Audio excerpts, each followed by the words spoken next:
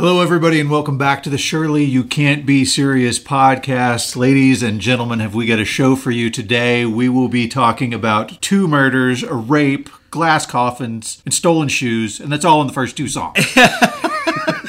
You think he's kidding. He is not kidding. It's incredible the stories involved in this album. Yes, it really is. It's something special that we get to do when we go into an album that is by quote-unquote various artists, because we're exploring all kinds of stories. But this is one for the ages. I'm excited to get into it. Here we go with the Surely You Can't Be Serious podcast. We hope that you'll join us and have the time of your life. Just today. be our baby. Be our little baby. Okay, Dee, before we get into it track by track, some people might feel like the Dirty Dancing soundtrack, why are you covering the Dirty Dancing soundtrack? That's not really kind of in our sweet spot. But listen, this is a top 5 selling album of the 1980s. It is one of the best-selling albums of all time. It was released in the 80s. It has multiple hits from the 80s, including the best song of the year. I mean, it's definitely our wheelhouse. It's just that you might not realize it's our wheelhouse. That's true. So you pick up the Dirty Dancing soundtrack and you're going to think, well, okay, so this is going to be all songs from the late 50s, early 60s, because that's the time period of the movie. But in fact, especially when you got the first part of the album, it's mostly brand new songs. Yeah, it is. Here's the thing that blew me away, okay? So I knew this was a big thing. I heard it on the radio every time I turned it on. I mean, Dirty Dancing was a force in 87 and 88. Yeah. Undeniable. Yeah. Right? Yeah.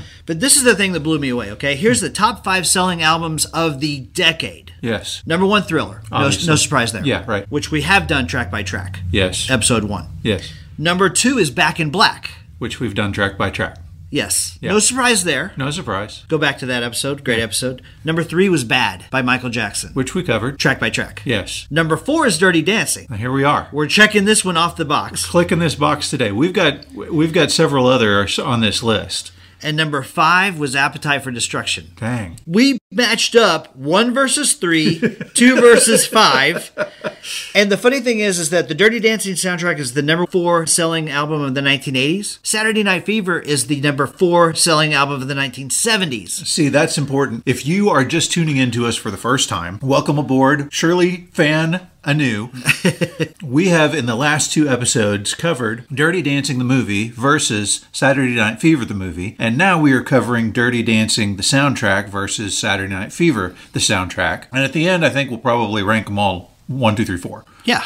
Absolutely. When we said which of these albums are we going to cover first, I said to you, well, let's do Dirty Dancing first because it's got the older songs, and then we move into the 70s, and that kind of makes sense that way. But as it turns out, it's kind of a back and forth ping pong thing because you've got songs from the 50s and 60s, and you've got songs from the 80s, and then when we cover Saturday Night Fever, we're going to have songs from the 70s. So we're covering 4 decades of music all in 2 podcast episodes. Literally, when we do this matchup, this will be the first time we venture into the 50s, the first time we venture into the 60s. Next week, we're going to venture into the 70s for the first time. Yeah. So anyway, it's going to be fun. This album was so successful that they literally created a sequel album that was released in March of 1988. With the very creative title, More Dirty Dancing. This is, okay. The original Dirty Dancing soundtrack was number 1 for 18 weeks. On May 7th, 1988, Dirty Dancing soundtrack was number 1. More Dirty Dancing was number 3. It's crazy. Best-selling album. That is crazy. People were nuts for this music. And it doesn't make any sense. We're talking about 1987. What were the albums and the bands that we were listening to in 1987? It dislodged Bruce Springsteen from the number 1 spot. Yep. George Michael knocked it out a couple of times. Yep. But we're talking about Appetite for Destruction. We're talking about Hysteria. We're talking about Kick. We're talking about Girls, Girls, Girls. We're talking about White Snake, White Snake. Big albums. Big albums that are hard rock albums, and what we have is a soundtrack from a low-budget movie starring 2 people who were largely unknown at the time, topping the charts and becoming one of the best-selling albums in history. 32 million albums sold. Do you know that this is the all-time greatest selling album in Germany? Yeah. All time! This is the Thriller of Germany. So the popularity of this album actually caught the producers by surprise. The album had 1 million copies on back order before a single had even been released. What? Yeah. 18 weeks at number 1 on the Billboard 200 album sales charts and went platinum 11 times. One thing I want you to put a pin in, okay? Yeah. The album was released July 18th, 1987. Yeah. The movie was released August 21st, 1987. Uh-huh. So almost, well, a little over a month later. Yeah. Put a pin in that because one of the singles was dangling out there for a month, unhelped by the movie. Wow. Okay? Yeah. Put a pin in that. Yeah, and it's interesting when you think about like Footloose in comparison to that, where they released the soundtrack before. The soundtrack was already a huge success by the time the movie had come out. This is an entirely different scenario. So we talked earlier about how important the soundtrack was in all of the movie. We talked about how Eleanor Bergstein, the writer of the movie, went to her old 45s, her old vinyls, and made herself a mixtape. And this was the way that she pitched the movie to people. She would give them a copy of this mixtape, give the producer a copy of the mixtape, and say, here's my idea for the movie. And she was rejected and rejected and rejected. But then years would go by and the producers would call her back up and say, hey, I've worn out that EB's Dirty Dancing tape you gave me. Could you give me another copy? You realize you said no. No on the movie, love the soundtrack. So this soundtrack, this tape that she had, she used it as her guiding light as she wrote the script. The soundtrack came first, then she wrote the script. Are we ready? Yeah, let's jump in. All right, let's dive in. Before we get going on the music, let me just say this. We talked in our last episode about how it was so difficult to get the rights to this music, and I brought up the fact that they got rid of one guy and brought in another guy. The guy they brought in was a guy named Jimmy Einer. Yes. That name's going to come up a few times as we're talking today. Right. I just want to say, Einer and his brother Don Einer founded the publishing house CAM USA in the 70s. Don Einer is a name you may have heard of before. He went on to become the president of Columbia Records and the president of Sony Music. So not too shabby, Yeah, right? right. But at this time, in the 80s, Jimmy Einer he was a record producer. He had been in a band, of course, on his own. But he was kind of a guy who was able to do both things. He was able to handle business side things and also a very proficient producer. And he's been responsible for some of the remixing of some of these songs. But he's the guy that I said last episode, he went and kissed Phil Spector's big toe. Yes, yes. In order to get the rights to some of these songs. And had he not done that, we would not have the movie that we had, and we would not have the soundtrack. It's going to be amazing. Yeah. It's fascinating stuff. Okay, we ready? Yeah. All right. Diving into our first song on the album. Yeah. Be My Baby. Hold on. Wait a minute. Wait. I feel like we're forgetting something. Nah, never mind. Let's just keep on going. Be my baby. Be my baby. Let's hear it.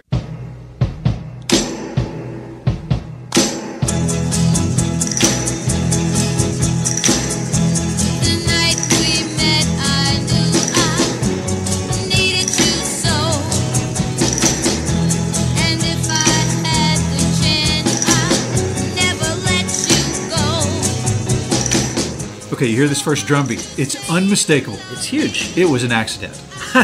Okay. So the guy who did the drum beat on this one is Hal Blaine, and he was a member of the Wrecking Crew. The Wrecking Crew was Phil Spector's studio band that became Brian Wilson's studio band for Pet Sounds, which is regarded as one of the best albums of all time. They were the most proficient musicians. It included Glenn Campbell, which we talked about back in our Toto episode, and Hal Blaine was the drummer. And he said that famous drum intro was an accident. I was supposed to play the snare on the second beat as well as the fourth, but I dropped the stick. Being a faker, I left the mistake in and it became ba, ba, ba, boom.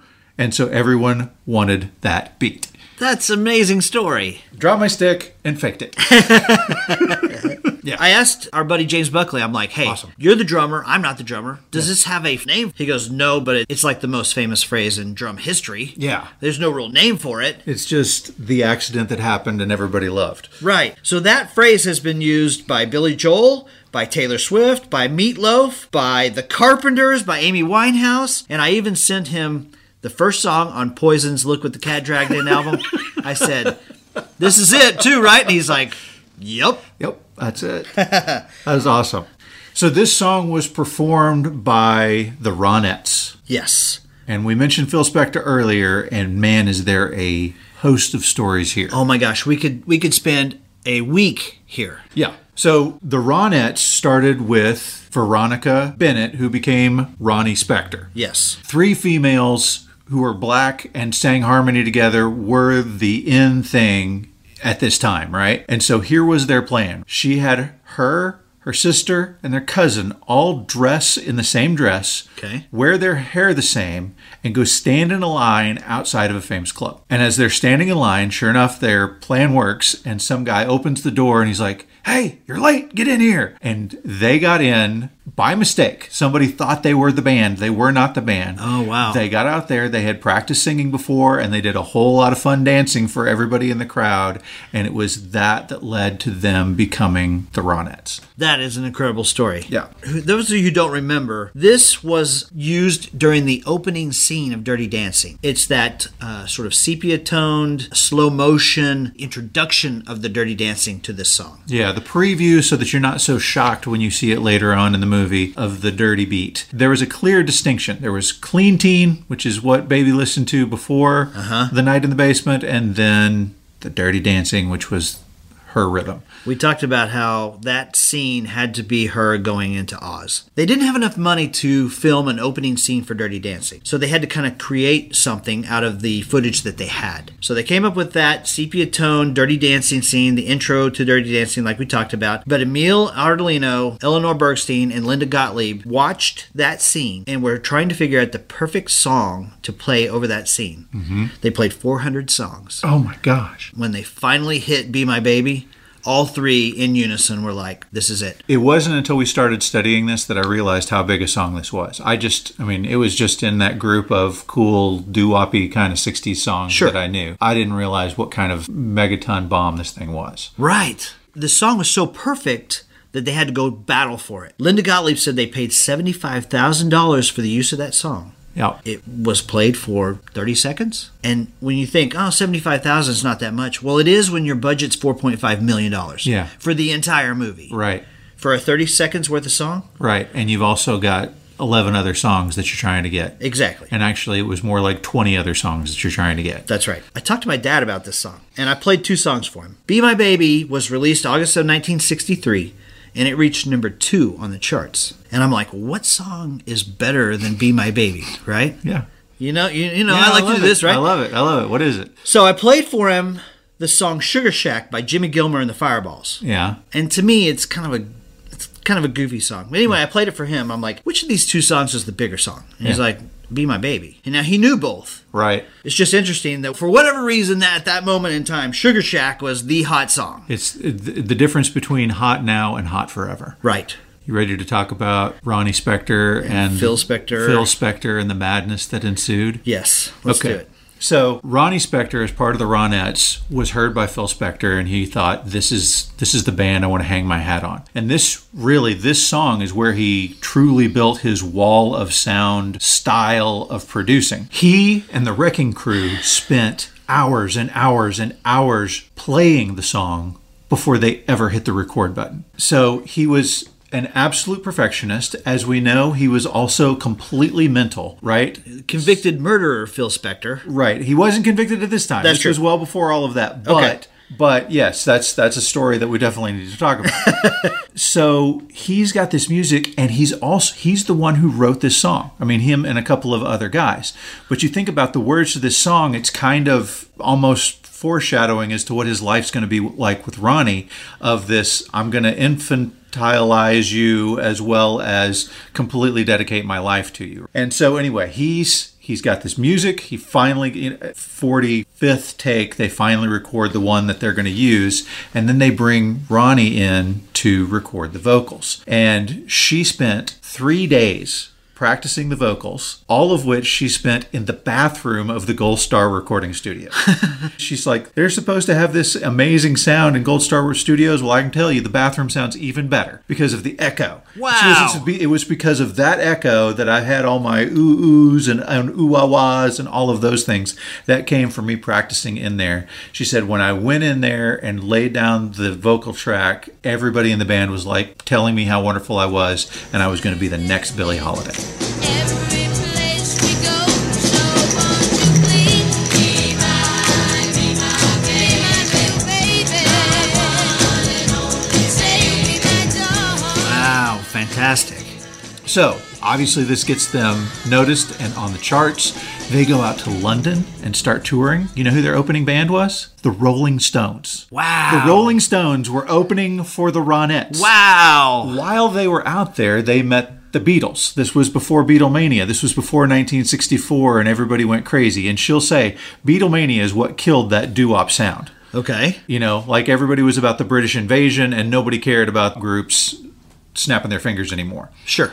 But at the time, she made friends with them. They weren't super famous, and so they're touring England. They're a band in England, so they become friends. She even went on a few dinner dates with John Lennon when the Beatles eventually came to the States. Interesting. You know? Yes. And it was at that point that Phil Spector said to her, because they got offered to tour with the Beatles. The Ronettes were going to tour with the Beatles. And he said, you can go on tour with them, or you can marry me, but you can't do both. And so she thought, well, he's a producer and I love him, and this is a way to get every song I want recorded, so I'm going to go with option B. Terrible move. You could say that, yes. You could say that. We could literally spend a week podcasting about this. So tell me what you know about the marriage of Ronnie Spector and Phil Spector. Ronnie Spector wrote a book about her life with Phil Spector. I haven't read the book and I don't know a whole lot, but I do know that he was very abusive, very controlling of her, would not let her leave the house. How did he keep her from leaving the He house? stole her shoes. He stole her shoes. He figured if I have every one of her shoes, she can't leave. This dude was obviously nuts from the outset. Nuts. Now, he gets a lot of credit for the Wall of Sound and all this other stuff. He produced the Beatles. He did all these wonderful musical things. He was also a psycho, manipulative, abusive husband. There is a strong overlap between psychotic and genius, and this guy was walking the line on that one. He bought a coffin with a glass cover and told her if she ever left him, he would kill her and put her in it and let everybody look at her dead. They tried to have children. Okay. Couldn't have any children, so they decided to adopt. He treated their son nearly as badly as he treated her. Kept him in his room, locked up without a bathroom. It was pretty bad. Then, a few years later, he adopts twins without asking her. Without her consent, without her knowledge, he goes and adopts twins. What? It's crazy. It is really, really crazy. And I mean, she literally has to escape by running away, and her mother has to protect her from this crazy man. Okay. I mean, we could spend a lot of time here, but here's the thing that blew me away. Okay, so set Ronnie Spector aside for just a second. And I know we don't really want to get into this, but one of my 80s guilty pleasure movies is a John Landis movie that has Steve Guttenberg, Rosanna Arquette, Arsenio Hall, Andrew Dice Clay. He's got all these bit parts in it. It's called Amazon Women on the Moon. Okay? And it's funny. It's just a lot of fun. Right. There's a scene in the movie where they actually go and visit the moon, and there's a woman there. Her name's Lana Clarkson. She's actually the woman that Phil Spector killed and later went to jail for. So Lana Clarkson was a struggling actress. She had been in some sort of sword and sorcery movies. She had been in Amazon Women on the Moon. She had been on Three's Company, and she was working as a waitress. She wasn't giving him the time of day, but the management said, hey, that's Phil Spector. Go take good care of him. You got to treat him like gold. And he said, hey, you want to take a ride in my limo? And she's like, okay, I guess. Took her back to his house, propositioned her. She refused, and he blew her head off. He said she kissed the barrel and the gun went off. Jury didn't buy that. No, they did not. Man, I kind of want to know more about Phil Spector, but since this is not a true crime podcast, we're going to move on. I'm going to circle it back over to the song because I'm going to hopefully blow your mind with this piece of information. Okay, you ready? Let's go. Yes. So they are recording "Be My Baby." Phil Spector has a friend of his over and his girlfriend, and they're waiting for the backup singers to show up. Backup singer is supposed to be Darlene Love. She doesn't show up. Okay. Maybe she's scared of Phil. I don't know what it is, but she didn't show up. And so Phil is not the guy who likes to be kept waiting. And so he's like, hey man, I heard your girl can sing. Can she sing? And he's like, well, yeah, she can sing. And the girl tries to explain what her level of expertise is. And Phil says, I don't care. Just go in there. I just need some noise. The guy, Sonny Bono. The girl, Cher. Let's go. Where are you going to get that information other than the Shirley Podcast? Thank you, ladies and gentlemen. That is fantastic. We'll be here all night. Way to go. You're blowing my mind, man. You're blowing my mind. I got something for you. Okay. Do you know the song that plays while David and Maddie consummate their relationship on Moonlighting? Could it be My Baby? It is Be My Baby. We like to throw it back to Moonlighting whenever we can. We love Moonlighting. We got to talk about Moonlighting one of these days. Yep. Let's talk just briefly about the song Take Me Home Tonight. Me home tonight. I don't wanna let you go till you see the light. Take me home tonight. Listen, honey, just like Ronnie said. Take me home tonight. I don't wanna. Okay. Eddie Money? Yeah, so I can remember. I don't like that song. I never have. It was annoying to me. It was on all the time, and it annoyed me. You're crazy. And My Little Baby that kept. I was like, this is so annoying. I had no idea that, just like Ronnie says, meant it was Ronnie, and that Be My Little Baby was from the '60s song. That I is had no a idea. direct reference to that song about 50 times in that song Take Me Home Tonight. And that's her singing, and she's in the video, She's doing the and that. she looked pretty good. She did. She looked great. Yeah. She looked fantastic in 86. Yeah. I saw an interview with her on Letterman in '83, and you could tell that she was probably self-medicating in order to get past the the life that she had experienced with Phil Spector. Well, So at one point, she's complimenting Paul, and she says, "I love him so much. He's like the Woody Allen of rock and roll." Like, what does that Thank even you. mean? Just little cute. okay, we got to talk Brian Wilson for just a second. Oh yeah, of I don't want to course. derail the whole podcast on Be No. My Baby, but we have to talk about Brian Wilson. So without this song, we might not have had Pet Sounds. Oh, it's insane, right? Yeah. So Brian Wilson was driving his car one day with his girlfriend. Yep. And he's driving down the road, minding his own business, and on the radio comes Be My Baby. Yep. He literally is thunderstruck. Yeah. He has to pull the car over. Yeah. And it's like psychologically jacked his brain, right? Yeah. He has to pull it over and like analyze the song. Like, what's going on here? Because this is blowing my mind. Right.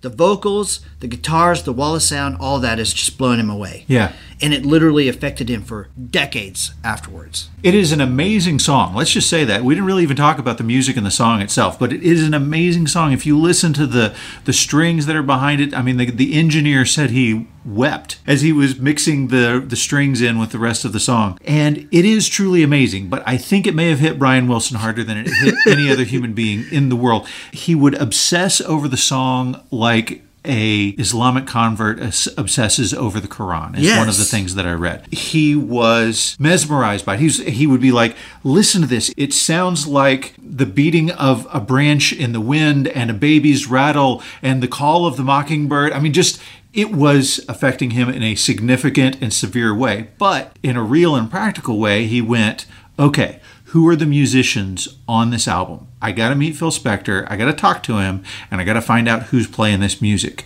And it's because of that that we get the Wrecking Crew and their contribution to music history in Pet Sounds. Don't Worry Baby is a sequel that he wrote for the Ronettes Yeah. to make a sequel to Be My Baby. Let's listen to Don't Worry Baby real quick.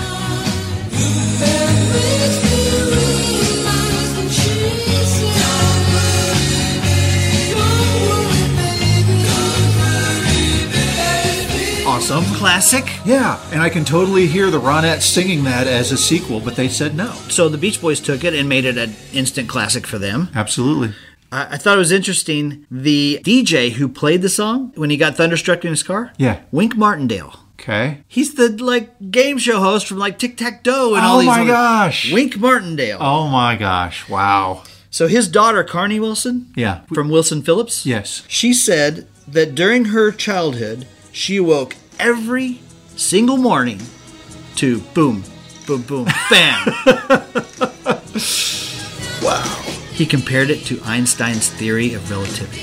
We could spend all day here. We probably need to move on. I think the fact that Brian Wilson had some psychological issues and Phil Spector had some psychological issues meant that there was a meeting of the unstable minds on this one. Hey, you know what? One thing I got to bring up before we move on. Yeah. When Phil Spector was in jail, he still had control of this song, and he would not allow Ronnie Spector to play it at her concerts. Talk about freak, man. Yeah. And both of them passed away last year, right? I believe that's right. Yeah. Dick Clark called it the record of the century when he introduced him. Wow. on American Bandstand, and now they use it in Cialis commercials.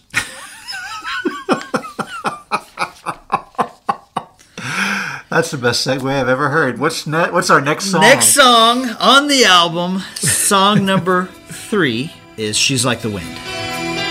She's like the wind through my tree. She rides the night next to me. D, this song is by Patrick Swayze. Patrick Swayze, born in Houston, Texas, second child of Patsy Swayze, a dancer, choreographer, dance instructor, and like the dance person in Texas. That's right. His dad was an engineer and draftsman, but while he was in school, he developed skills in ice skating, ballet dancing, classical ballet, acted in the school plays, was a football player hoping for a scholarship until he injured his knee and wasn't able to play anymore. Which is why he had no dancing on his acting resume. That, and he wanted to be known as an actor, not a dancer. But he did keep dancing. He also did martial arts, which came into play later on for Roadhouse. Yes, it did. A few other beautiful movies that he made. Yes, it did. He said he used it to channel his self-deprecating rage. Okay. All right. So he met in 1970 a lady named Lisa Neiman. Okay. She was a student in his mom's dance classes, and 72 he went to New York City to complete his formal dance training at the Harkness Ballet and Joffrey Ballet schools, and then in 1975 he married Lisa. Yeah, they stayed married until his death. Yeah, he said that she was the inspiration for this song. Oh, that's sweet. Yeah. That's sweet. Here's the interesting thing about why this song got on this album. Yeah. Okay, they were desperate for songs. They had a lot of songs that they wanted, but they needed originals because the ones that were already popular were too expensive and too hard to get. So Patrick's standing there and he's like, hey, guess what? I've got a song. Yeah. So it turns out he wrote a song for the movie Grandview USA. He wrote it for the character that Jamie Lee Curtis played in that movie. Yeah. Well, they didn't accept it. Right. So he tried to get it put in on the Youngblood soundtrack in 1986. So he'd been turned down twice at this point when they are filming Dirty Dancing. So they're like, well, yeah, we'll bring it in, dude. Let's hear it, you know? Lisa Gottlieb listens and says, I love it. Let's put it in. Just a fool to believe I am anything she needs. She's like the wind. It's cheap. It's available. He's standing right here. Yeah. It sounds good. Let's do it. It reached number 3 on the Hot 100, D. You want to hear the 2 better songs? Sure, yes. Yeah. Okay. The only reason I bring it up is because they're fairly notable songs, all right? All right, yeah. So this reached number 3 on February 27th, 1988. Okay. The Dirty Dancing soundtrack is still extremely hot at this time. Okay.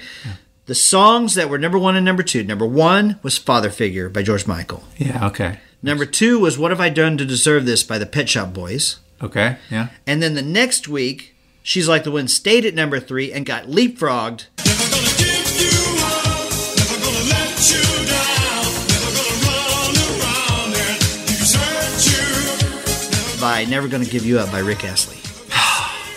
Well, he got rickrolled. He did get rickrolled. That's tragic. All right, D, we got to talk about the music video for She's Like the Wind really quick. Okay. Nothing fancy. Lots of clips from the movie. Patrick Swayze all over the place. Yeah. Do you know who the director of the She's Like a Wind video is? I did not look that one up, sir. David freaking Fincher. Get the heck out of town. David Fincher is the director. Oh my gosh. 7, Fight Club, Panic Room, Gone Girl. Zodiac, The Social Network. Oh my gosh. David Fincher is one of the best directors in Hollywood right now. Wow. And he's cutting his teeth on a Patrick Swayze love song. That is fantastic. What do you think of this one? I love this song. It's beautiful, It right? is beautiful. And I was, amazed when I first learned that it was him that was singing it. I was just like, oh, this doesn't sound like him to me. Now, once I know that he's singing, I'm like, okay, I can hear his voice in it. But he's got a very distinct singing style compared to what he sounds like speaking. Yeah. This reached number 1 on the adult contemporary chart. And because it's Patrick Swayze, it's literally one of the most high-profile one-hit wonders of all time. Yeah, it's a beautiful song, and I'm glad that he finally found somebody who said, yes, let's put it in our movie. Yeah, me too. Yeah. All right. Next song on the album is a song called Hungry Eyes.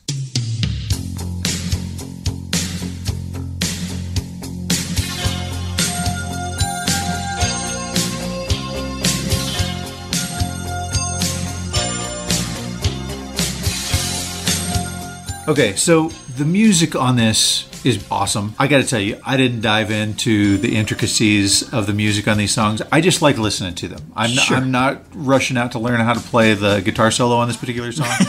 It's just these are kind of adult contemporary style of music, and for me, I just want to listen to it, and I enjoy it. It is adult contemporary, but it's fun. Yeah, and I used to slow dance to it when I was a kid in the 80s too. Yeah, I bet. This is on the make-out list of 88. Absolutely. 100%. Absolutely. This song was written by Frankie Privet and John D. Nicola. Yes. They also wrote another song on this album, which we'll cover in a little while. Sure. And it was sung by Eric Carmen. I got to issue a formal apology, okay? When we covered Footloose, I talked about Eric Carmen, and I talked about the fact that he had written this song.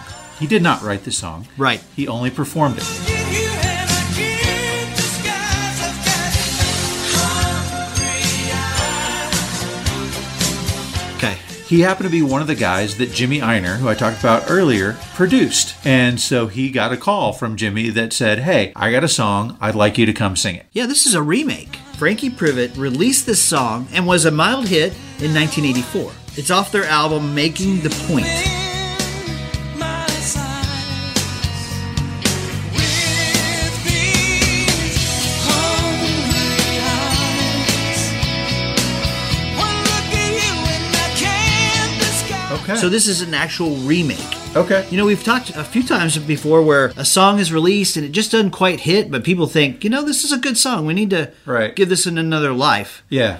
So they asked Eric Carmen to sing it, and they re-recorded it, re-put it out there, and it made it to number 4 on the Hot 100. Now, Eric Carmen, I'll just tell you this. I didn't get into his history last time when we talked about Footloose. Right. He was the one that said, I effing love it on the lyrics from On Almost Paradise. Almost Paradise, Yes. right. But anyway, he loved music from an early age, was classically trained on the piano, picked up the guitar and taught himself how to play, and was a member of a group called the Raspberries for a while. And they had some mild success, and then he went solo. And when he was solo, he had a huge single called All By Myself. All by myself, don't wanna be. I remember this song when I was young. Oh yeah, you can't mistake this. Yes. You can't mistake this.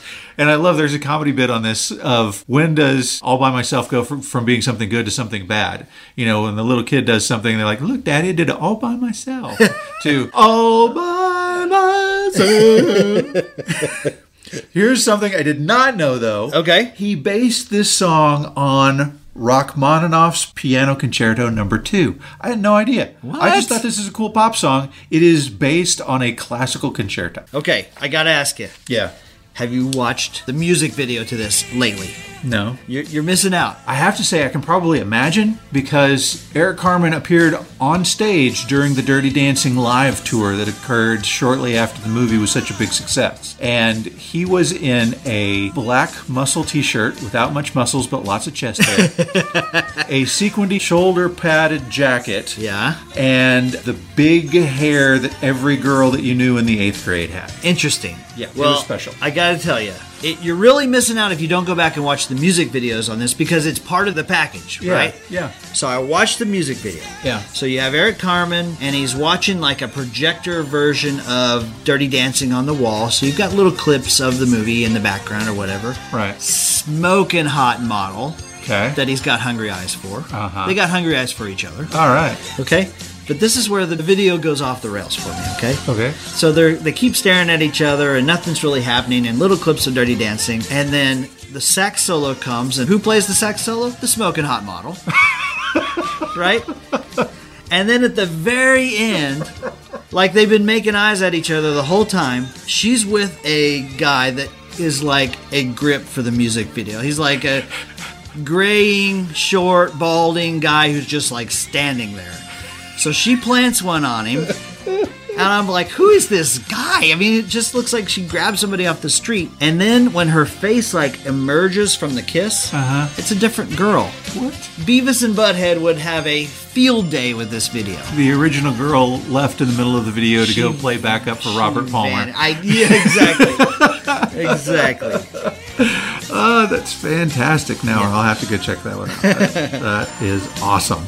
So In the movie, this is one of the most memorable scenes, It is. right? This It is the scene that we talked about where you have Johnny and Baby dancing, and standing behind Baby guiding her is Penny. And you have this look of longing from Penny as she looks down as Johnny is starting to fall in love with Baby, who, is already in love with him. It's the threesome dancing montage. They almost said we can't put this scene in yet because it's too early. It's tipping our hand. But I mean, who didn't know that was what was going to happen? Of course. Right. Of course. Great Okay. song. Great song. Love it. This song reached number 4, February 13th of 88. So, Makeout Song of 88 on Valentine's Day. Yep. The same week that She's Like the Wind hit number 10 as rocketing up the chart. Okay. All right, moving on. All right, D, so the next song on the album is a song called Stay. Just a little bit longer. Okay. We can't talk too long on this song because it's only a minute and... 136. The song was written by Maurice Williams. Yes. This performed by Maurice Williams and the Zodiacs. Right? He was 15. 1953. He's 15. He's in the car with a girl, and he's trying to get her to not go home. He fails, but he was like, man, that seemed like a good tagline for a song. Just stay. And he said, like a flood, the words just came to me. So he wrote this song when he was 15. Uh-huh. He's with a girl. Yep. He's trying to keep her from going home. Yep. In the lyrics, he's like, your daddy won't mind. Right. So he develops a couple of bands. They get out of high school. They start touring around, not having a whole lot of success. At that time, they're called the Royal Charms. But then as they're touring, their station wagon breaks down in Bluefield, West Virginia, if you'd like to know. Which, not too far away, they would be recording Dirty Dancing 20-something years later. Right. They come across a British-built Ford car known as the Zodiac, and that is where they got their name, Maurice Williams and the Zodiac. Oh, cool. Now, they had a song called Little Darlin', which you've probably heard before, but not by them. Got covered by another Canadian group called the Diamonds. And then they weren't really super excited about Stay, but this 10-year-old girl hears the song and says, that song is incredible, and it's her, causes them to go, you know what, we should go ahead and put that on the demo tape that we send out, and that's how the song became famous. The 10-year-old girl loved it. Yeah, they recorded it in 1959 in a Quonset hut, which, by the way, the Surely You Can't Be Serious podcast studio is also inside a Quonset hut. It's a great place to record. We're fancy. We're fancy. This is the good. shortest #1 song in Billboard history. In history. It's so short that it was made a part of another longer song by Jackson Browne later on. Yeah. Jackson Browne played it at the end of all of his concerts. I thought that was kind of a cool. The Four Seasons have covered this. Yep. I listened to Cyndi Lauper's version last night. It's good. Good. It's a good song. Yep, I like the song. But it's been over for like 3-4 minutes I know, now, so right? probably time to move on to our next song. Last song on side 1, Yes.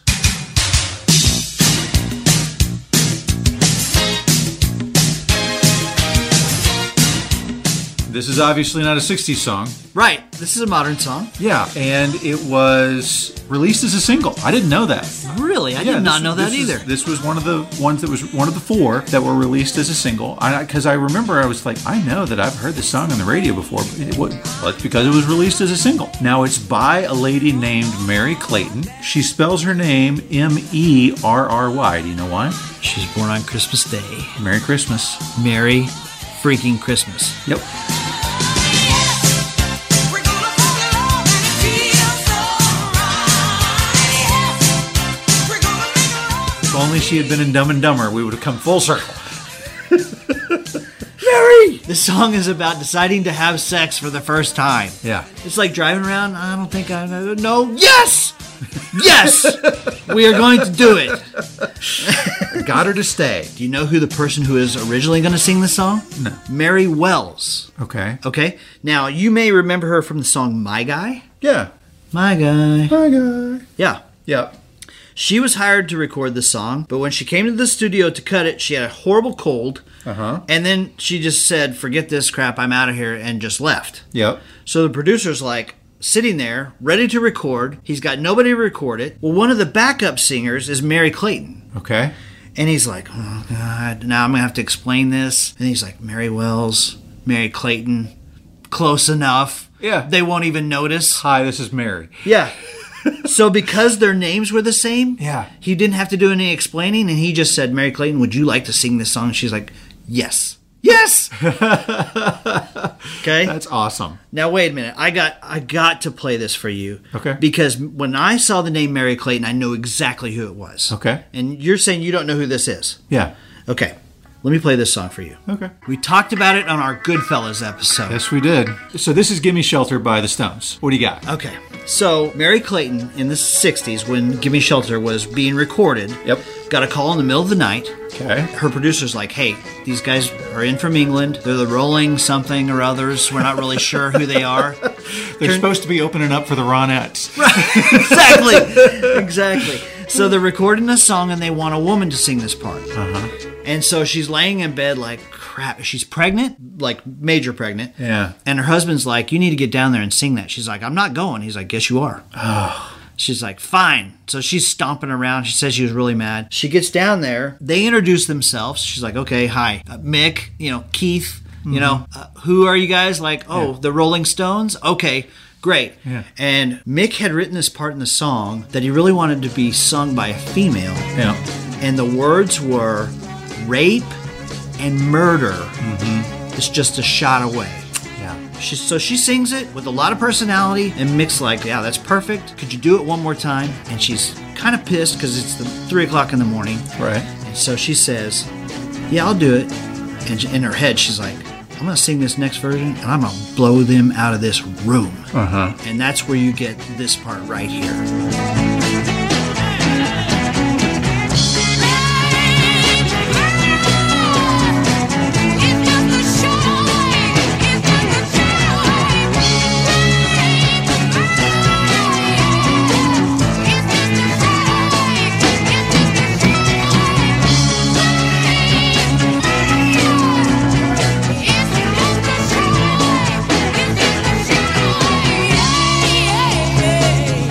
Unmistakable. She is singing so hard, her voice is cracking and breaking, and it's so passionate. So we get this incredible piece of this incredible song, but it has a tragic ending. Yeah, it does. The next day, she has a miscarriage. Oh, it's terrible. I thought that was urban legend. I heard her say that right from her very mouth. Yeah. That the stress and strenuous nature of this song, she believes, caused that miscarriage. Yep. She's been a backup singer for literally dozens and dozens of amazing acts.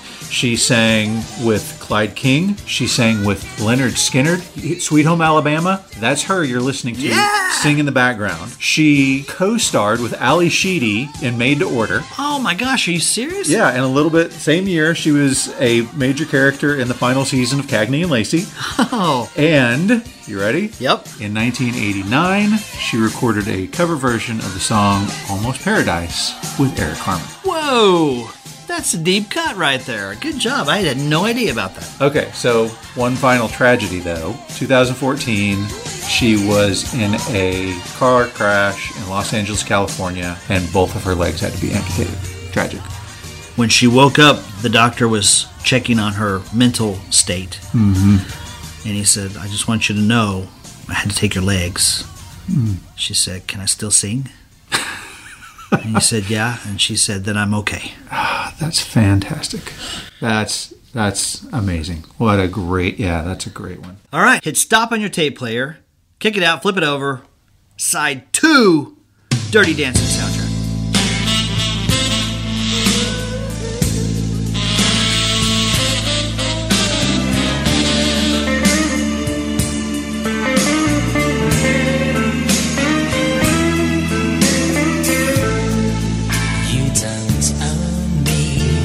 This song is one that I recognized, but it's not the group that I was expecting. Right. It's not the singer that I was expecting. Right. I looked. I can't figure out where this song is in the I don't remember. movie. Yeah, I don't remember. I'm not really sure. And obviously there was something where they had to get a different group to sing the song because this is not the 60s version of the song. But it's on the album. We're going to talk about it. Okay, let's go. All right. So this song was originally recorded by a female singer named Leslie Gore. She recorded it when she was only 17 years old, but she had already had 2 mega hits before that. Tell me. At 16, she had It's My Party which was a number 1 hit in 1963. Yes. Followed up by another top 40 hit called Judy's Turn to Cry. And then she comes out with You Don't Own Me is her third big hit, all by the time that she's turned 17. That's incredible. This song is like women's power song before you had this real big feminist movement that occurred. Expresses like emancipation and says, hey, you don't own me. I get to do what I want to do, and you don't tell me and you don't put me in a place. I wonder if Phil Spector wrote this song. I don't know. I think somebody came up to her and says, nobody puts baby in the corner. She said, you're right. Nobody puts baby in the corner. This song reached number 2, February 1st, 1964. Yeah. The number 1 song that it could not overcome, I Want to Hold Your Hand by the Beatles. There you go. Makes sense. So this song was covered by a group called the Blow Monkeys. I'm not familiar with these guys. They are a UK band, and they've had a few hits. I remember one song that they had in the 80s that was pretty big. Yeah. In 86 called Digging Your Scene. Yeah.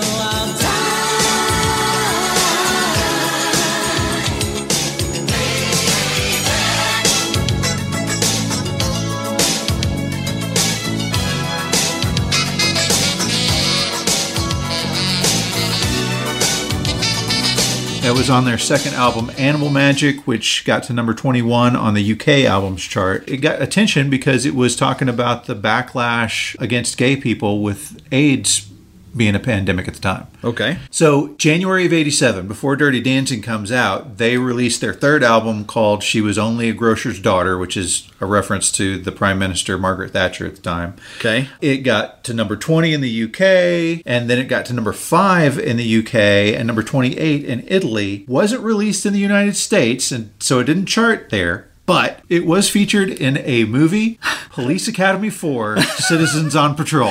Oh, I love the Police Academy movies. That's fantastic. Yeah. Hey, I'll tell you who did cover this. Yeah. Joan Jett released a cover of this song as her first solo single in 1979. Yep. Which is kind of cool in itself. Yep. But the B-side of that single Uh-huh. was an early version of I Love Rock and Roll. Nice. How about that? That's awesome. Hey, I'll tell you where I know this song from, and this is going to be weird. Maybe it's just me. Yeah. But the NFL released a commercial a couple of years ago dedicated to their line of clothing, and Alyssa Milano sang the song Wow. on the video. Wow. Alyssa Milano Yes. of Who's the Boss fan. Okay, we done with this one? Yep. All right. I'm in the mood for some country. You got any country on this album? Well, let's see if we can oblige you here.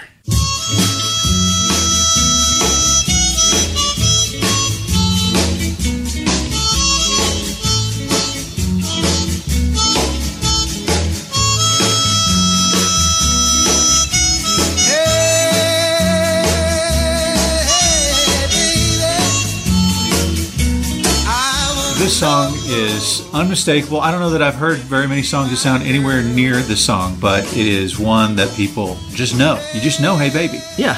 This song is by Bruce Channel. Okay. He originally was a performer for a radio program called Louisiana Hayride.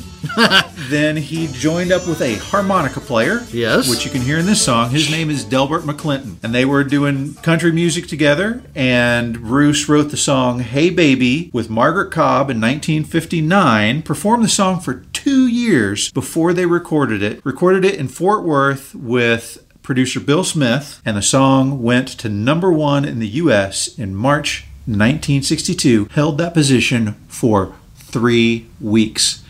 Now, this country singer gets to go tour Europe, Yeah. and he was assisted at one of the gigs by the Beatles, Oh, wow. who were unknown at the time. John Lennon, who had heard Hey Baby, actually had it on his own jukebox, was amazed by McClinton's harmonica playing, and legend is that Lennon got taught how to play the harmonica, or at least how to play it better, by McClinton. And if you listen to the song Love Me Do, you can hear those skills. Play that for you real quick.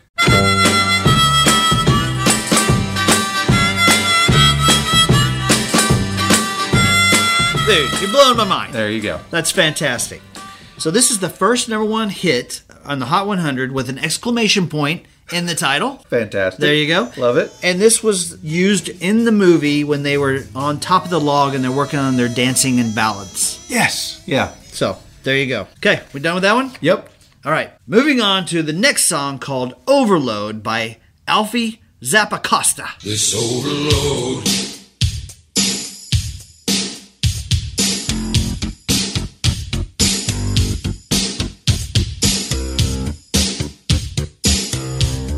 Okay, this was not on my playlist in 1987, 88, or any year thereafter.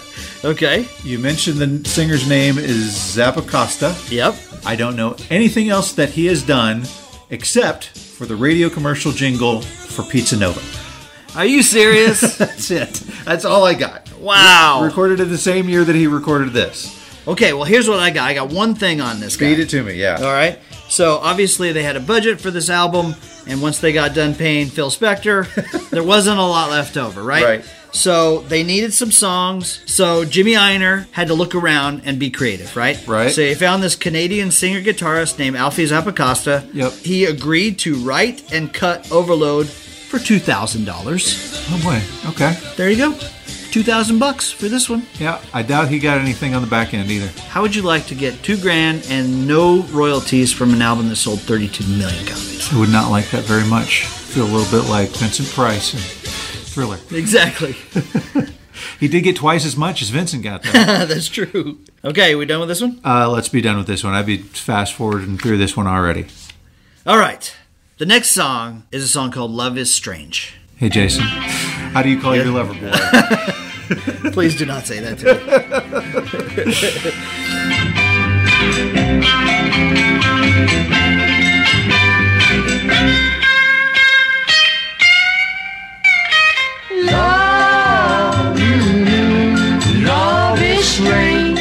Okay, tell me who this song is by. Mickey and Sylvia. Mickey and Sylvia. So Mickey is Mickey Baker. Born in Louisville, Kentucky, his mother was black and his father, who he never met, was probably white. Okay. 36, at the age of 11, he was put into an orphanage, ran away, had to be retrieved by the staff from St. Louis, New York City, Chicago, and Pittsburgh. This guy's got some legs on him. He can move at 11 or 12 or whatever he is. Eventually, the orphanage quit looking for him. At the age of 16, he stayed in New York City. He worked as a dishwasher and a laborer, but when he was hanging out in the pool halls, he realized he could become a full-time pool shark. That lasted for a little while until he decided to change his life, went back to dishwashing, and was determined to become a jazz musician. And he was going to play the trumpet. And then he went to the store with $14 and they said, well, you don't have enough. Would you like a guitar? Oh my gosh. And that's how he became a guitar player.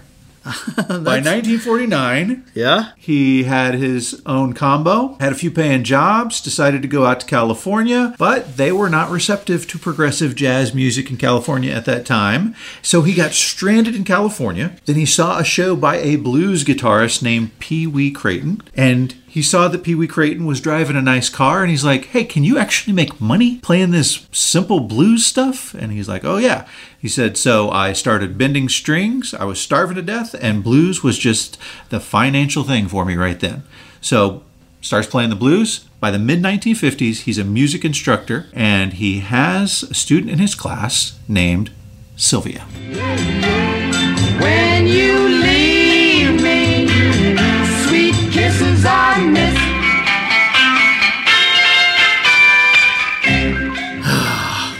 That is fantastic.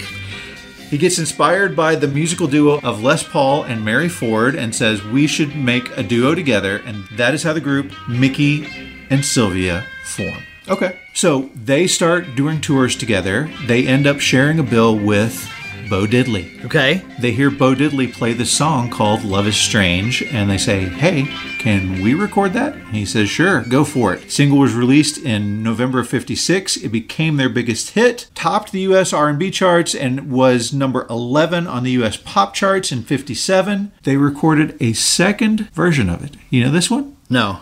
They recorded a second version of it in 1962, and it featured a drummer on his first paid session gig. Okay.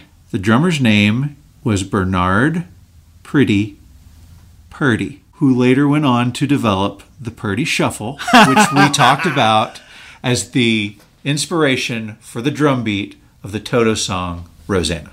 It comes full circle. Dude, that is blowing my mind. That is fantastic. They eventually broke up, but Sylvia had some success afterwards. So Sylvia had a song in 1973 that reached number 3. Okay, it's called Pillow Talk. Mm-hmm. So I listened to Pillow Talk. She simulates an orgasm in this song. What? In the 70s? Early 70s. Oh, yeah. Here's the other thing. More important than that. Uh-huh. She creates Sugar Hill Records, Yeah. which you may have heard of because they put together the Sugar Hill Gang, Yeah. who had the breakthrough hip-hop song Rapper's Delight. I said the hip hop, the hip to the hip hop. You don't stop the rocket to the bang bang boogie. Say up jump the boogie to the rhythm of the. Go back and check out our Beastie Boys versus Run DMC episodes with Mr. Def Dave, David Wright. I remember having Sugar Hill Records when I was a kid. I remember having Rapper's Delight off the Sugar Hill label. When I saw that, I nearly fell out of my chair. Yep. Her maiden name was Vanderpool, but she married a guy named Joe Robinson, and so she was Sylvia Robinson, and he and she formed Sugar Hill Records together in '79. That's fantastic. So I got just a couple of things for you here, Yeah. okay? So it's from the famous scene in the movie where Patrick Swayze and Jennifer Grey are actually like lip syncing the words to each other. Yeah. Sylvia, Yes, Mickey. how you call your lover boy? Come here, lover boy. And if he doesn't answer, Oh, lover boy. and if he still doesn't answer, I simply say, baby. Oh, baby. And they're crawling around on the floor, and it's super sexy. Little air guitar going on. Yes. So Eleanor Bernstein watched it. She's like, wow, this is fantastic. This has to stay in the movie. Problem is, we don't have the budget for this song. Worse than that, they can't just pluck it out, like plug and play with something else, because they lip sync to it. Yeah, it's the best part of the scene. And so everybody's watching it going, oh crap, what are we going to do? And so luckily, they managed to get the music authorized, but they were really nervous for a little bit that they were going to have to cut this scene for financial reasons. Awesome. You know what other movie this song appears in? Tell me. I'm not kidding. Deep Throat. In fact, it caused a second resurgence of this song. The fact that it was in Deep Throat? Yeah. Well, I mean, it was a very popular movie. There at the you time. go. Deep cut. How about that? Deep something. Okay.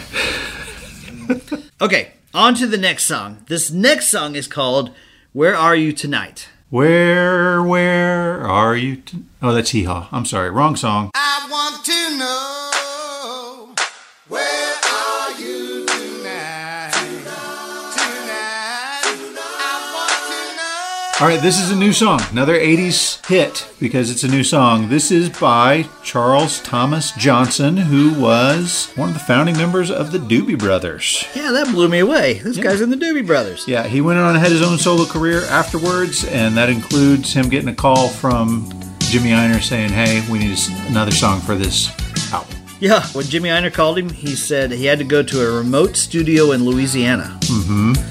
And he said it was just a paper mill town that smelled bad. And he's like, well, who cares? That's fine, whatever. So he cut this song. When he turned it in, had never seen the movie, didn't know anything about it. Mm-hmm. And then found out later, of course, that the soundtrack was this massive sensation. Yeah. Said he got a new BMW out of the deal. Nice. So It's the feel, though it's an 80s song, it has a feel very much like the older songs that are on this album. I agree. It's got a doo-woppy, finger-snapping R&B feel to it. for Yeah, sure. Yeah. Moving on. Now we're moving on to a song that actually was an R&B song, maybe the R&B song, the doo-wop song of all doo-wop songs. This song is called In the Still of the Night. I was waiting for it. I'm like, if you don't play Whitesnake right now, I'm going to not forgive you. I couldn't resist. I knew it. I knew it was coming, and I'm glad you did it. Hey, I'm glad I didn't disappoint, but we are covering that song later this summer. It's another hit from 1987, and it's the third Still of the Night. There was a Still of the Night by Cole Porter as well. They changed the spelling of night on this one so that those two songs didn't get confused.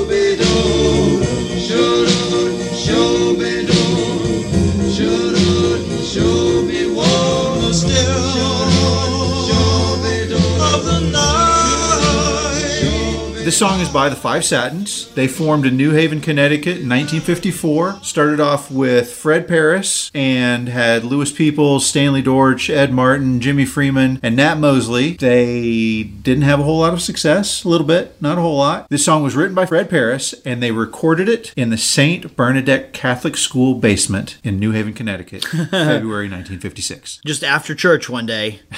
So, Can I use the basement? Sure, go ahead. This song is one of the only songs to be released and chart 3 times as its original form. yeah. It also has been released and charted by Boyz II Men. That's how I know it from the 90s version of the Boyz II Men. I knew the song In the Still of the Night well before this. I actually kind of listened to 50s music even before Dirty Dancing made it cool again. Okay. So I was familiar with it, but I did not know about the Debbie Gibson version. Yeah, Debbie Gibson. That's cool. They didn't realize that how good this song was. It was released originally as the B-side to another single. What? Yeah, it was on the single called The Jones Girl. Wow. And it ended up charting at number 3 on the R&B chart and number 25 on the pop chart. Wow. Okay. In a case of painfully bad timing, the group's lead singer was drafted into the army right after the success of In the Still of the Night. So they had to reorganize again, but eventually he came back. I wrote this hit song and now I'm in the army. Yep. I did read that Fred Parris wrote this about a former girlfriend. Mm-hmm. She moved away. He tried to contact her, couldn't. So it's likely that there's a woman out there who doesn't even realize that this song is written about her. Wow. Iconic song. The doo-wop song of all doo-wop songs. You ready to move on? Okay. Wait a minute. Did we forget anything? We've talked about 11 songs, but there's 12 songs on the album. What happened? I guess it's time to kick in the finale and have the time of our life. Now I had the time of my life. No, I never felt like this before. Yes, I swear it's a truth, and I owe it all to you. 'Cause I had the time of my life, and I owe it all to you. Okay, we knew that we skipped it, everybody. We knew we skipped it, but how do you not put this song at the end? This belongs This at the end. is the finale. It is the finale. You have to close with this one, or else people will be stampeding for the doors on our podcast. So once again, this is a song that is written by Frankie Privet and John D. Nicola. So here's how this happens. Okay. Jimmy Einer, who knows Frankie Privet, Yep. calls him up and says, I got a movie. I need you to write a song for it. Yeah. And he's like, what's the name of the movie? Dirty Dancing. He's like, oh my gosh. Jimmy's doing porn movies. Again. He's like, no. And in 5 minutes, he tells him the plot of the movie, right? Yes. Girl, boy, love, dancing, all of that good stuff. 60s. Right. He says, I need this as the finale song, right? This is going to be our finale song. I think it could change your life. Frankie Privet's like, okay. He goes, there's just one problem. Frankie Privet's like, okay. He goes, it has to be 7 minutes long. He said, what? Yeah. He goes, well, the finale is 7 minutes long, so the song has to be 7 minutes long. He's like, okay. All right. I'll give it a try. I'll see what he can do. Right. And so he comes up with the music for it. He's got this kind of idea of what it should be. He records that. He's listening to it in his car. He calls Jimmy Einer and plays the track for him. He's like, how does this sound? He goes, that's great. Develop that into a full song. So he's listening to it in his car. He's on the Garden State Parkway, exit 140. Okay. And he's got this Jimmy Einer said this song could change your life, and the only word that he can think of is the end word, which is life. Life. And then he comes up with it. I had the time of my life. And the rest is history.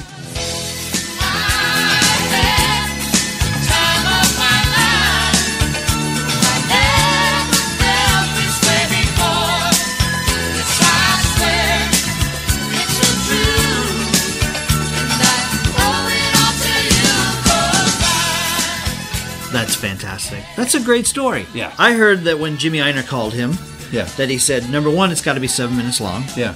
Also, it's got to start slow, finish fast, and have a mamba beat. Oh, by the way, it's got to be a hit because, it's the most important song in the entire movie. Right. The version that they listened to when they were filming the movie was the version that Frankie Privet recorded. It's his voice, the demo, right? Right. When you see Patrick Swayze lip syncing the words, he's lip syncing to Frankie Privet, not to Bill Medley. That's incredible. So, okay, when Jimmy Ienner is going around trying to find people to record the vocals for this song, knowing that it's the most important song, that it's the finale, that you got to knock it out of the park, he goes to Donna Summer and Lionel Richie. You know what they say? No. No. Not interested. Who's this movie? I mean, what are we talking about here? Right. Now, it's important to note, they weren't sure that this was going to be the song initially. They listened to multiple tapes of multiple songs trying to figure out what the best song for the finale was. Right. And it's Kenny Ortega, the choreographer, who's listened to the song with Miranda Richardson, trying to find the perfect song, and they go after tape, after tape, after tape, and they can't figure it out, and they get to the very last tape. And he says, and I hear it, is it just because we're on the very last tape that I think that this has to be the right song? Right. And she's like, no, this is it.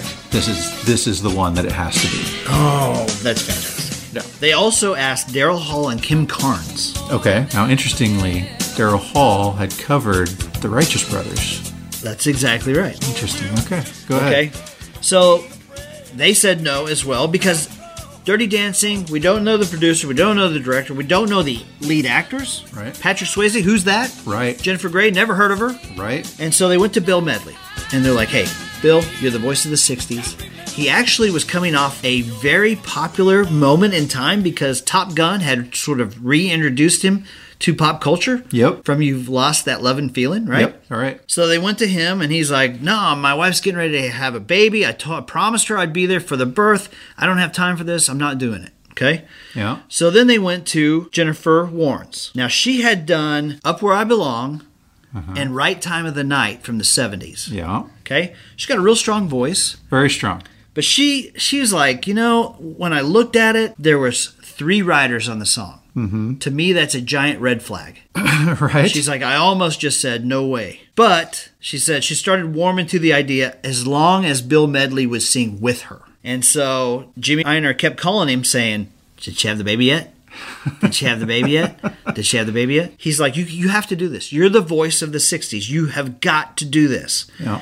And when they finally changed the recording venue from New York to L.A. where Medley lived, baby was born. We're coming to L.A. You got to do this. Jennifer says she'll do it if you do it. He finally caved. So this is the tidbit that blew me away. Yeah. And I never knew this. I've heard this song 1,000 times in my life. Yeah. Okay. Bill Medley and Jennifer Warnes are supposed to be the older versions of Johnny Castle and Baby, singing to each other. That's great. About the events in the movie. Yeah. So, little history on Bill Medley. Okay. We all know him from the Righteous Brothers, right? Yep. But the Righteous Brothers didn't have a whole lot of success initially. Okay. He had been in a couple of other groups. He ended up forming the Righteous Brothers with Bobby Hatfield. By mid-60s, hadn't had a whole lot of success. But in 1964, they appeared in a show with some other groups at the Cow Palace in San Francisco. The Cow Palace? The Cow Palace. Okay. There was a conductor for the band for the entire show who was impressed by them and said, I would like to record you on my own record label. You know who the conductor was?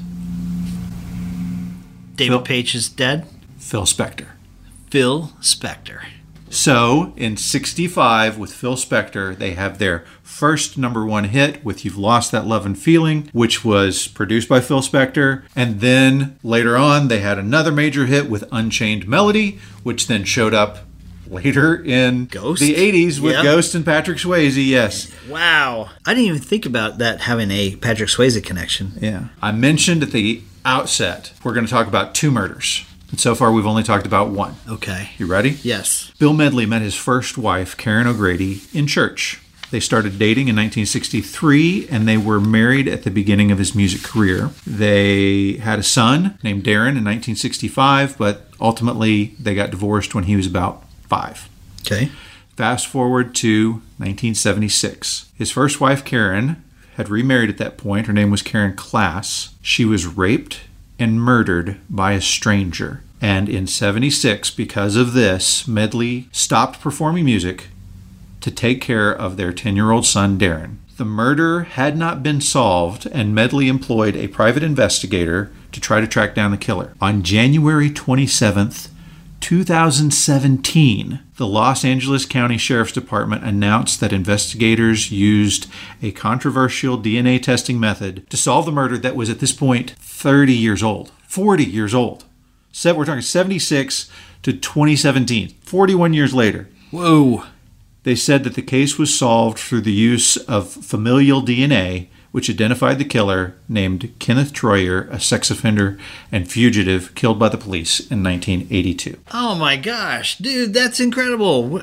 I don't know where you came up with that, but that's great. Now, Yep. a little lighter note. Okay. Jennifer Warnes. Yes. She had mild success as a solo artist, right? Uh-huh. She seems to do pretty well when she does duets. In 68, after a few years in musical theater and clubs, she joined the cast of a television show called The Smothers Brothers Comedy Hour. Haha, we've talked about that. Yes, in our Toto episode, which would later be hosted by Glenn Campbell, Marty Page. Yes, it's all full circle, but this is the tidbit that I love.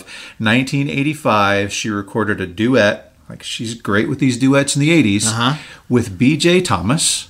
Okay. And the song is As Long as We've Got Each Other. Do you recognize the title? Yeah. Okay, let me play it for you. Show me that smile Ooh, again. show me that smile. Don't waste another. It's Family Ties. It's Family freaking Ties. It's Growing Pains. It's but- Growing Pains. It's Growing Pains. There you go. Oh, that's awesome. Yep. Way to So, go. She had a lot of success with 80s duets. We've got the Growing Pains theme, we've got Dirty Dancing, and the best song off of the album, and we have Joe Cocker from Officer and a Gentleman and Lift Us Up Where We Belong. Man, Those are big time. huge. Those are big time. Huge. Speaking of duets, I mentioned that the album came out a month before the movie, okay? Yep. And they dropped the song, I've Had the Time of My Life, a week or so before the scheduled release of the movie. Yeah. Well, the movie was delayed by about a month. Uh-huh. And so Time of My Life is out there just kind of hanging unboosted by the movie. Right. And it's kind of floundering. It's not really doing anything. Like, okay? it hit the charts, but then it's starting to drop in. There's nothing really happening. It kind of landed with a dud, right? Uh-huh. Which blows me away. Right. Until a month later when the movie came out, Bill Medley said he was actually at the release party of the movie. Yeah. And they were already talking about the second single to drop. And he's Yeah. like, Guys. we haven't even given this a chance yet, guys. Yeah. Okay? But so it almost fell off the charts. So once the movie was released, though, the song, of course, took off. And he had just done a duet with Gladys Knight for the movie Cobra. Wow. Yeah. And that song was called Loving on Borrowed Time. We're playing a dangerous game. We're burning the secret flame. Meeting in shadows, ignoring the signs. That we're loving on borrowed time.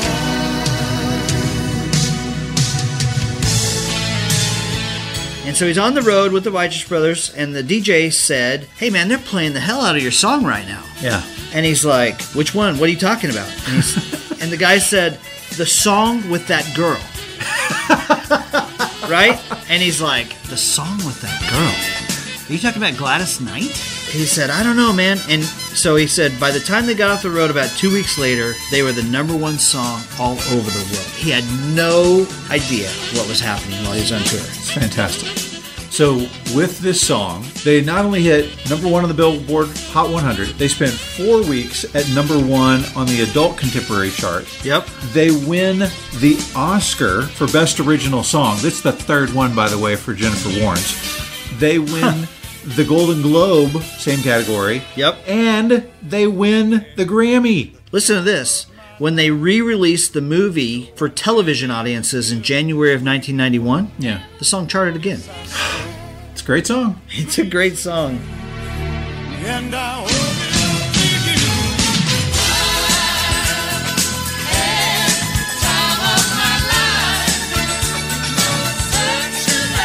And like I said before, if you don't get a little bit misty when he does the lift, there's something wrong with you. You need to examine your heart. Yeah, yeah.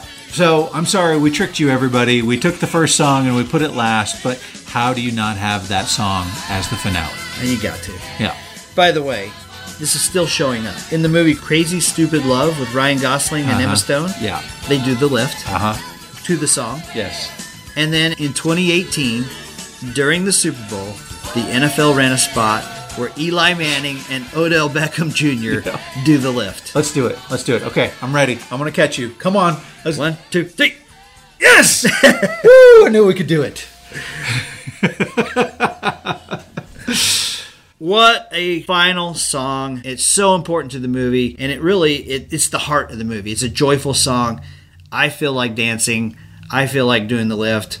It makes me feel great. Everybody, if you've listened to us this long, don't forget to hit that follow button. Don't forget to hit that subscribe button. If you can write a review for us that says nobody puts baby in the corner, Or Time of My Life. yes. Well, I mean, that's pretty easy to put in review. So easy peasy. Put time of my life. Or if you are feeling like a challenge, nobody puts baby in the corner, put that in a 5-star review and you'll be entered into a contest to win one of our awesome metal cups, custom engraved with your name and the Surely You Can't Be Serious logo. Be sure and check out our Patreon page if you feel like giving a little money to the podcast. We spend hours of time to do this and we want to bring it to you for free, but if you're feeling generous, we'd love the donation as well. Come back next week as we go track by track through one of the biggest albums of the 70s, the soundtrack to Saturday Night Fever. We're going to be BGing all over the place.